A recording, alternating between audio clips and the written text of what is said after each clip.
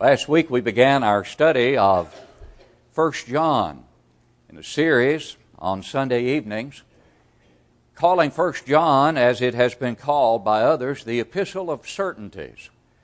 We've noted that it has also been called the Epistle of Love.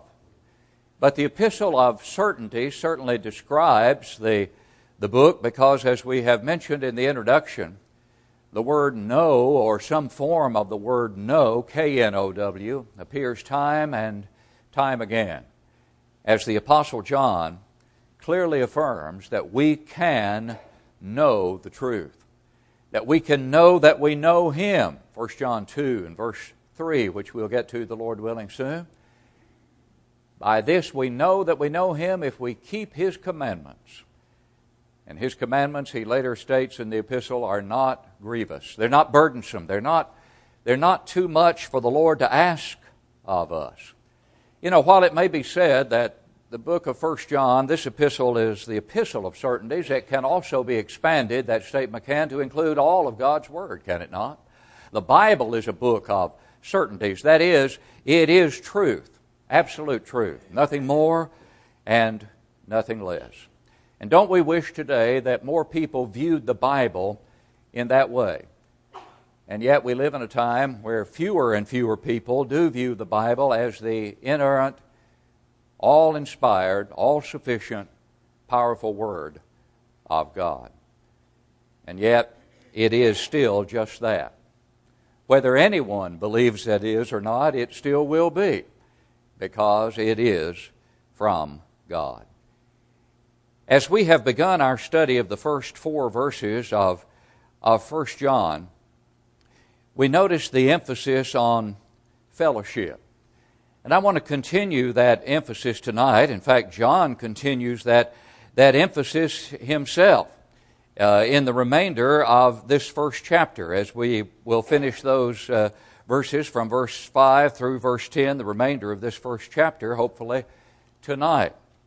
But as we do, and before we get into verse 5, with which we begin our verse-by-verse study tonight, I'd like for us to consider, or reconsider, if you will, review some things about faith and fellowship.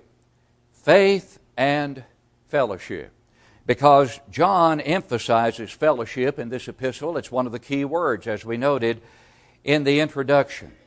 But as we think about fellowship and its relationship to faith, I'd like for us to consider that faith alone does not bring one into fellowship with God and Christ.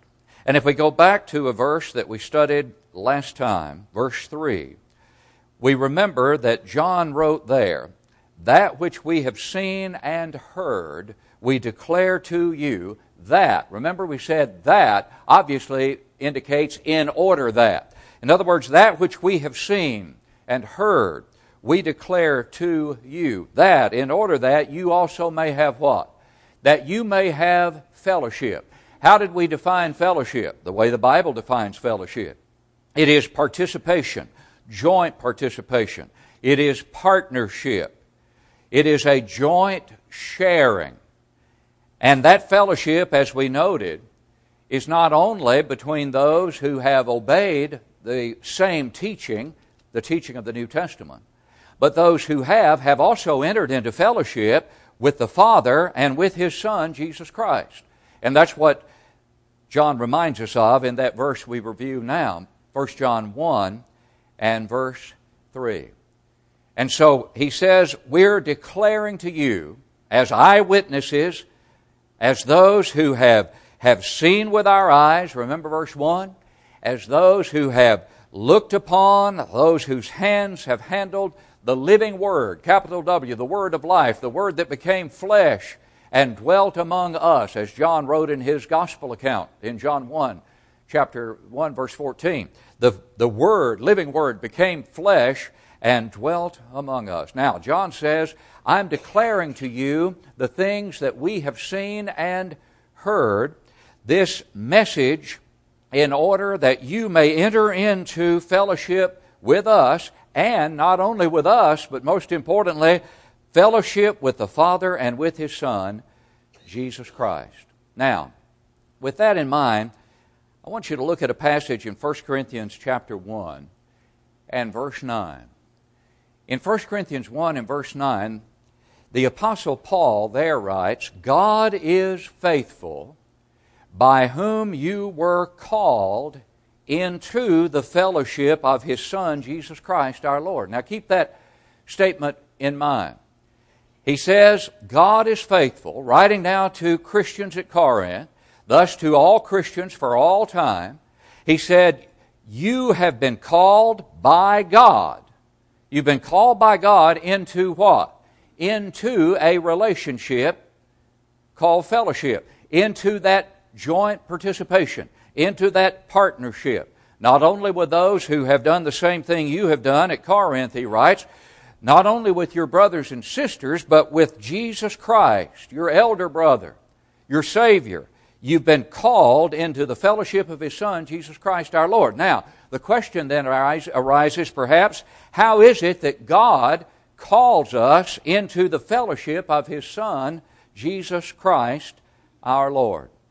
Well, for the definitive answer, we go to the passage in 2 Thessalonians chapter 2, verses 13 and 14.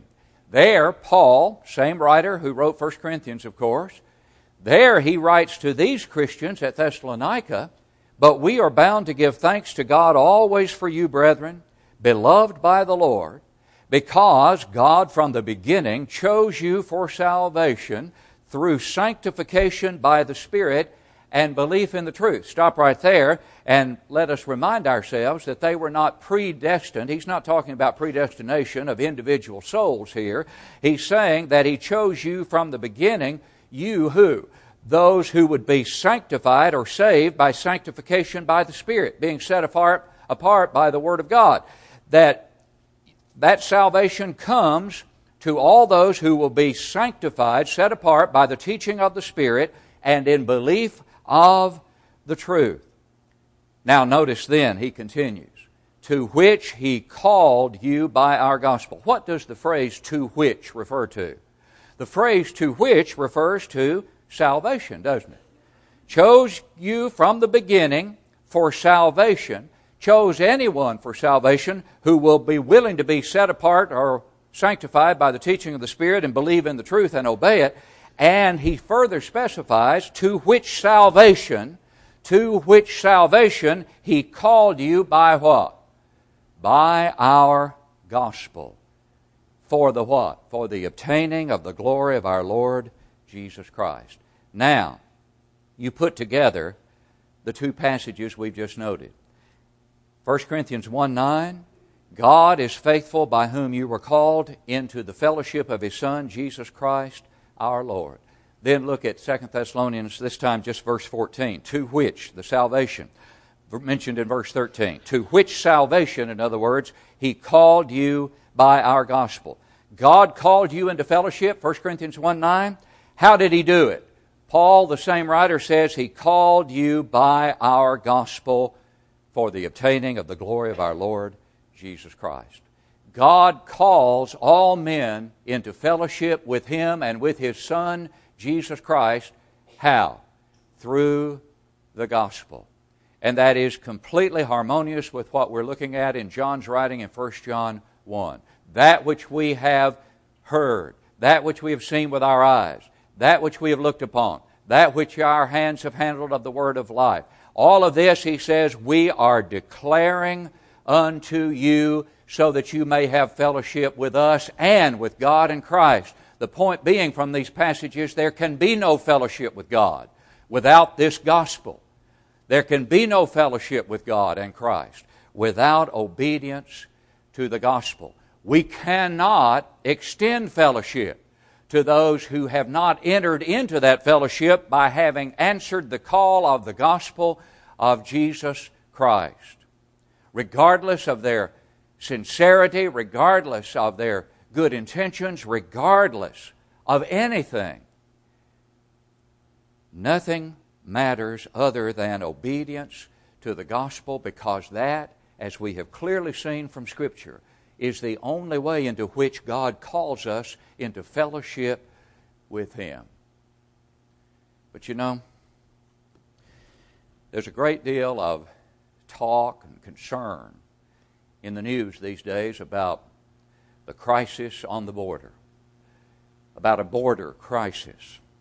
And there is indeed a border crisis. And it's tragic indeed to see throngs of these young people who are suffering as they are, who have crossed our border. And it is a border crisis.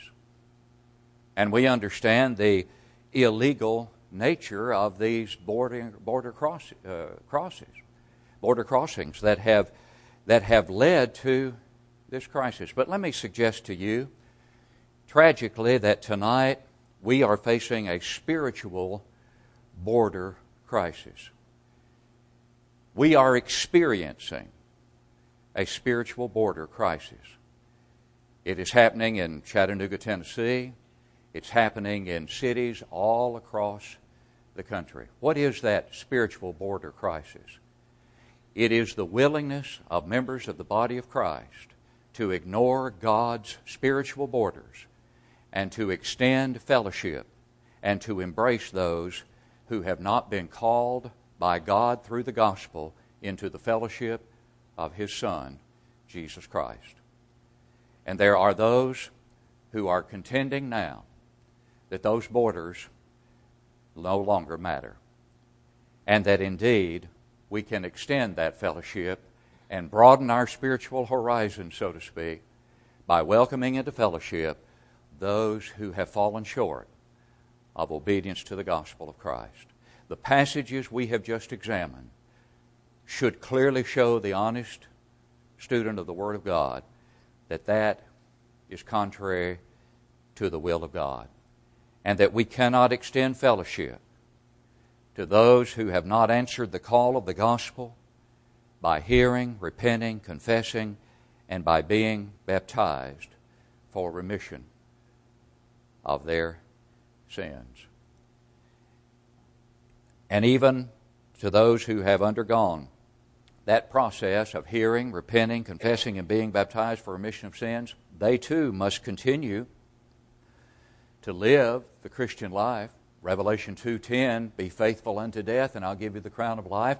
And as we discussed the subject and began a brief series this morning on restoring the lost sheep, a part of that restoration process is recognizing that not only must we withhold fellowship from those who've never obeyed the gospel, but ultimately, when there is no response favorably from every effort to reclaim the lost sheep, we must withdraw that fellowship. We must withhold it from those who have not answered the call of the gospel. We must withdraw it from those who've once answered it but refuse, despite every loving effort to reclaim them, to come home to their first love. And it is certainly the case that faith-only advocates deny the necessity of obeying the gospel by denying baptism for the forgiveness of sins. When one denies that baptism is non-essential to salvation, one has denied the gospel. And when one denies the gospel, one has not answered the call of the gospel, but he finds himself opposed to it, and therefore cannot enter into the fellowship about which John writes and about which Paul writes, the sweet, precious fellowship with God the Father, God the Son, and all brothers and sisters who have understood and appreciated the importance of rendering complete obedience to the will of God. And with that, we continue in our study of 1 John with verse 5. This is the message which we have heard from Him and declare to you, that God is light, and in Him is no darkness at all. What's the key phrase here? Well, the key phrase is God is light. A key word is message.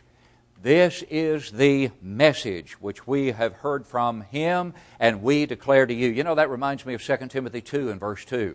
Paul writing to Timothy saying, the things which you have heard from me among many witnesses, the same you commit to faithful men who shall be able to teach others also. There's the perpetuation process that we are to be engaged in as faithful members of the body of Christ. We are to treasure that precious gospel. We are to protect it, but we are to proclaim it to every generation and pass it to our generation beyond our own. Teach it to faithful men who hopefully will teach others also. This is the message. Not that God is a light. That's not what he says. Not that God is the light, but that God is light. God is light. In other words, light is the very essence of God Almighty. You know, the expression is found in Scripture, God is love. God is love. God is love. That's the moral nature. The intellectual side is God is light. And in Him is what? No darkness at all. No darkness at all. In the original, that is in an emphatic form. No darkness at all. In other words, the idea being there is not one tiny speck of darkness in God. God is nothing but light. And the darkness to which that light is contrasted is the darkness of this world, the darkness of the heathen deities, the darkness over which Satan is said to be the power of darkness and the ruler of the darkness of this world. What a contrast there is. And that contrast is pointed out in New Testament passages like Ephesians 5 and verse 8, where Paul writes to these Christians who were now Christians, but he says to them, "For you were once darkness, but you are now light in the Lord." And then he gives this admonition, walk as children of light. Walk as children of light. Look at Colossians 1 and verse 12. Giving thanks to the Father who has qualified us to be partakers of the inheritance of the saints in the light. And the emphasis through this portion of John's first epistle is on this light into which we enter, where God is, and where God is nothing but light. And in Him there's not one speck of darkness at all. And we must be in that light, because God cannot and will not embrace any darkness whatsoever. There's no darkness in Him, and He cannot tolerate darkness. There is a difference between saying that there is darkness in the presence of God, as God looks upon all of this world, and saying that there is darkness in God. There is no darkness in God. Oh yes, there is darkness in His presence, because He is omnipresent. He's everywhere, and He sees the darkness of this world. But in Him is no darkness, and in order to be saved, we must come out of that darkness and into the light of God. And then John continues in verse 6. If we say that we have fellowship with Him and walk in darkness, we lie and do not practice the truth. If we say that we have fellowship with Him, if we say or profess one thing, but we are actually walking, doing, in other words, something else, that is walking in darkness, we're living a lie. And we are not what? Practicing the truth. Can truth be practiced? Absolutely. Must truth be practiced? Yes. John mentions that very thing here. We must practice the truth. It's not enough to say, I believe this truth. I believe every word of this book. But what is essential is to practice what I claim to believe. We must practice the truth. And the word walk is recurring throughout this portion of John's first epistle. So it's one thing to say we have fellowship with Him, but it's another thing to prove that we do by our walk in the light by the fact that we practice the truth. And that brings us to verse 7, where he says we must walk in that light. Incidentally, Jesus, you remember in John chapter 8, as he lived among men, referred to himself among those great I ams in John's account of the gospel as I am the light of the world, John 8:12. And then he adds, he who follows me shall not walk in darkness, but have the light of life. Follow, walk, activity, practice the truth. In other words, it's not enough to believe, but our belief must prompt us to act. And so John in verse 7 writes, but if we walk in the light as he is in the light, we have fellowship with one another, and the blood of Jesus Christ his Son cleanses us from all sin. There's a lot of present tense action in these words in this section.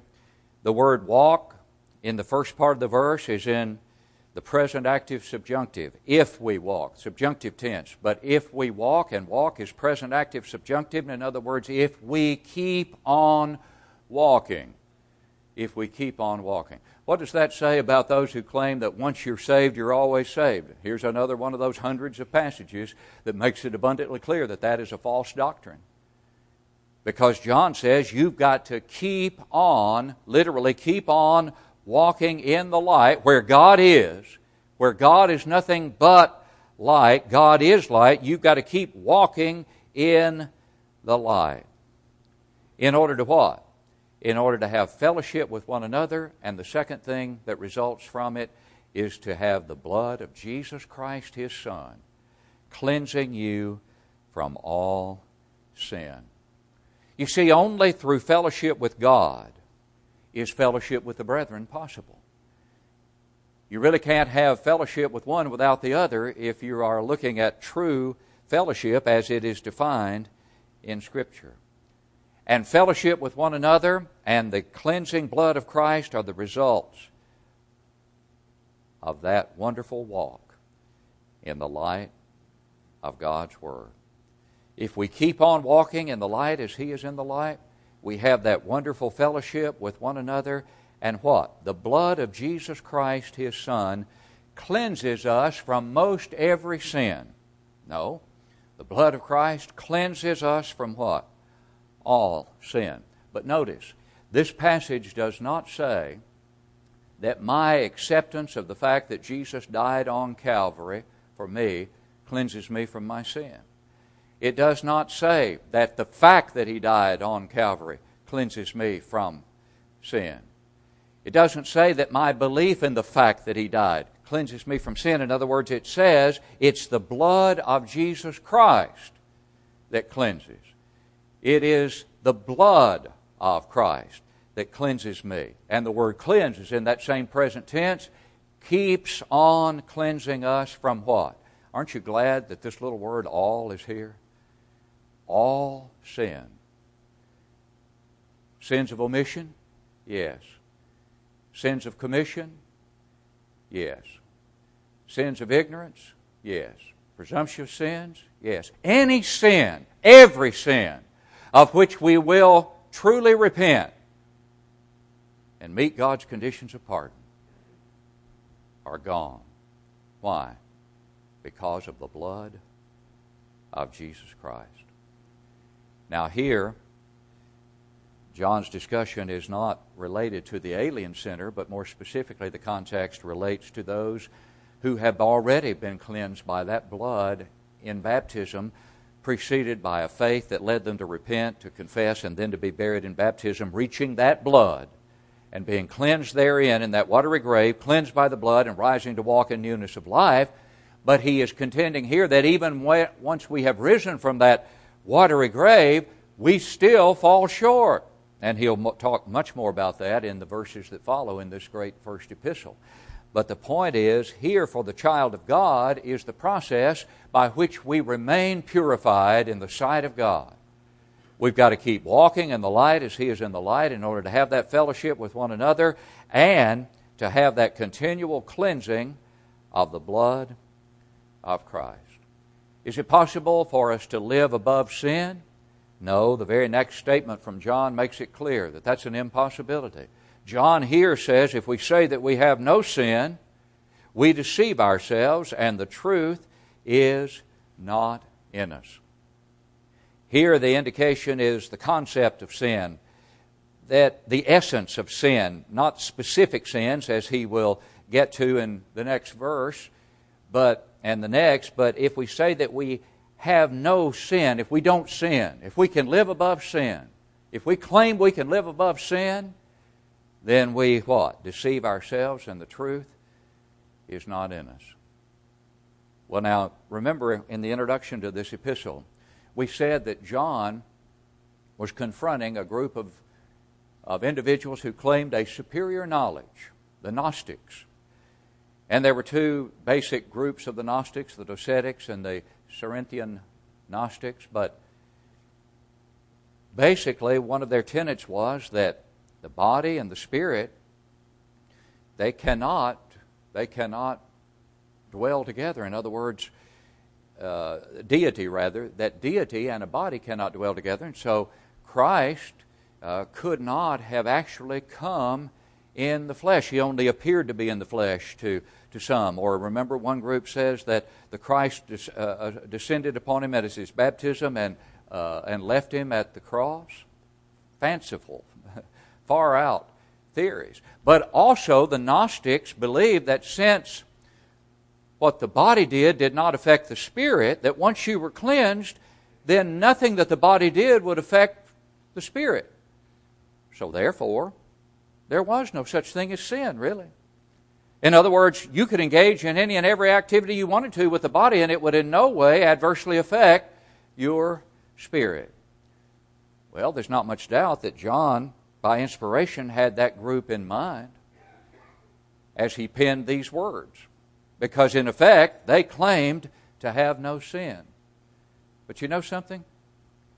As we've said before, the Bible is a marvelous book in that it can anticipate error even in our day and addresses it in principle. Who is it today that in effect says we can live above sin? It's that same group of people that says once you're saved, you're always saved. That's in effect what they're contending, isn't it? That sin, once you've been saved, can in no way adversely affect your eternal salvation. Therefore, in effect, it's the same contention that the Gnostics were making back in John's day. John answered it then, and as he answered it then, he answered the present day error as well. There's only one book that can do that effectively and completely, and that is the inspired Word of God. And so what does John tell us we should do? In the next verse, if we confess our sins, this has to be specific sin now that John has in mind, not the concept of sin as a whole, but specific sins. If we confess our sins, He is faithful and just to forgive us our sins and to cleanse us. Keep on cleansing us, that's present tense again. Keep on cleansing us from all unrighteousness. And you know the word confess is also in that same present tense, which means if we what? One time confess our sins, we can forget about it. No, if we keep on confessing our sins, He will keep on cleansing us and keep on forgiving us. So what's the combination that John sets forth for the child of God to have peace and comfort and joy unspeakable? The combination is walk in the light as He is in the light and confess your sins to the Father through the Son, Jesus Christ. You know, there are sins we confess to the Father in heaven, obviously. All sins are confessed to the Father in heaven if we have any hope of forgiveness. But also, we acknowledge our sins before our brothers and sisters. When those sins are known, the confession and repentance need to be equally and as widely known as the sin is known.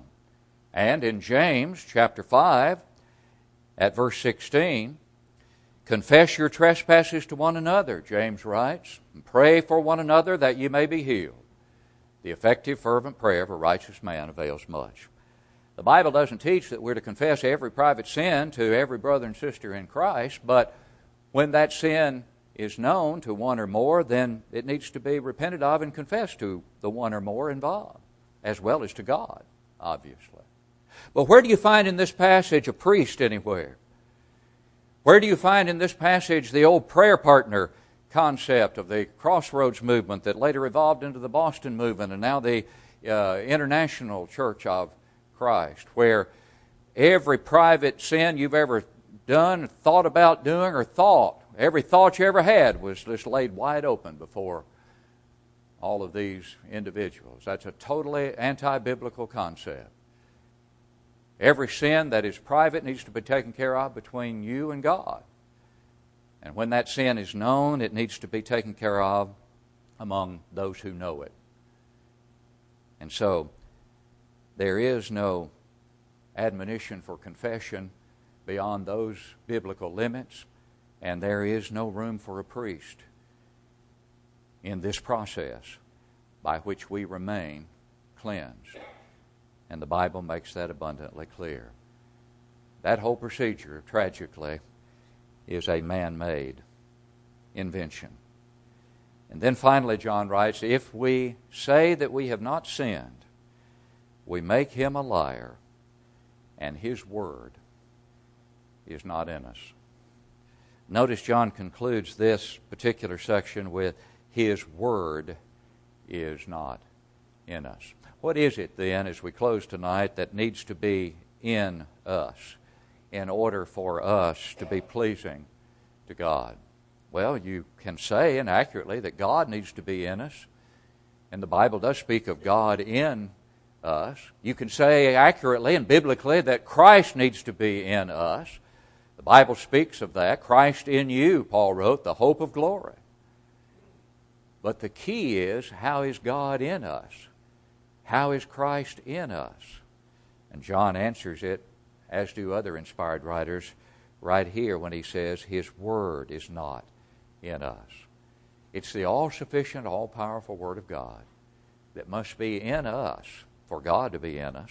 The Ephesian letter, Paul affirms that Christ may dwell in your hearts by what? By faith. And faith comes by hearing, and hearing by the Word of God, Romans 10:17.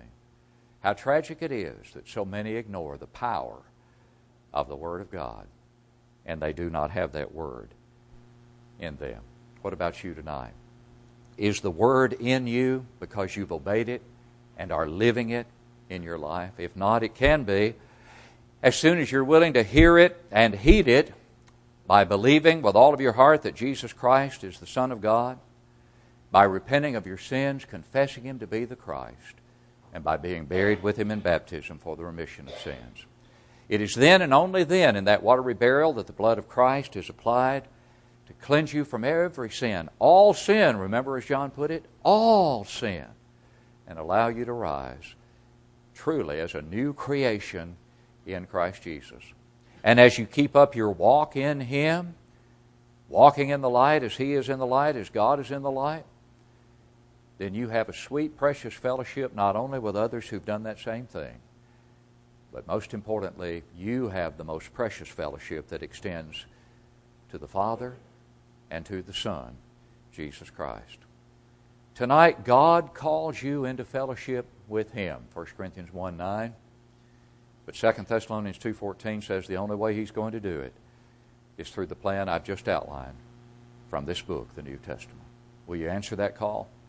And if you have, but you know you've turned your back on it, will you come home in repentance and confession of any sin that needs to be confessed publicly as we stand to sing to encourage you?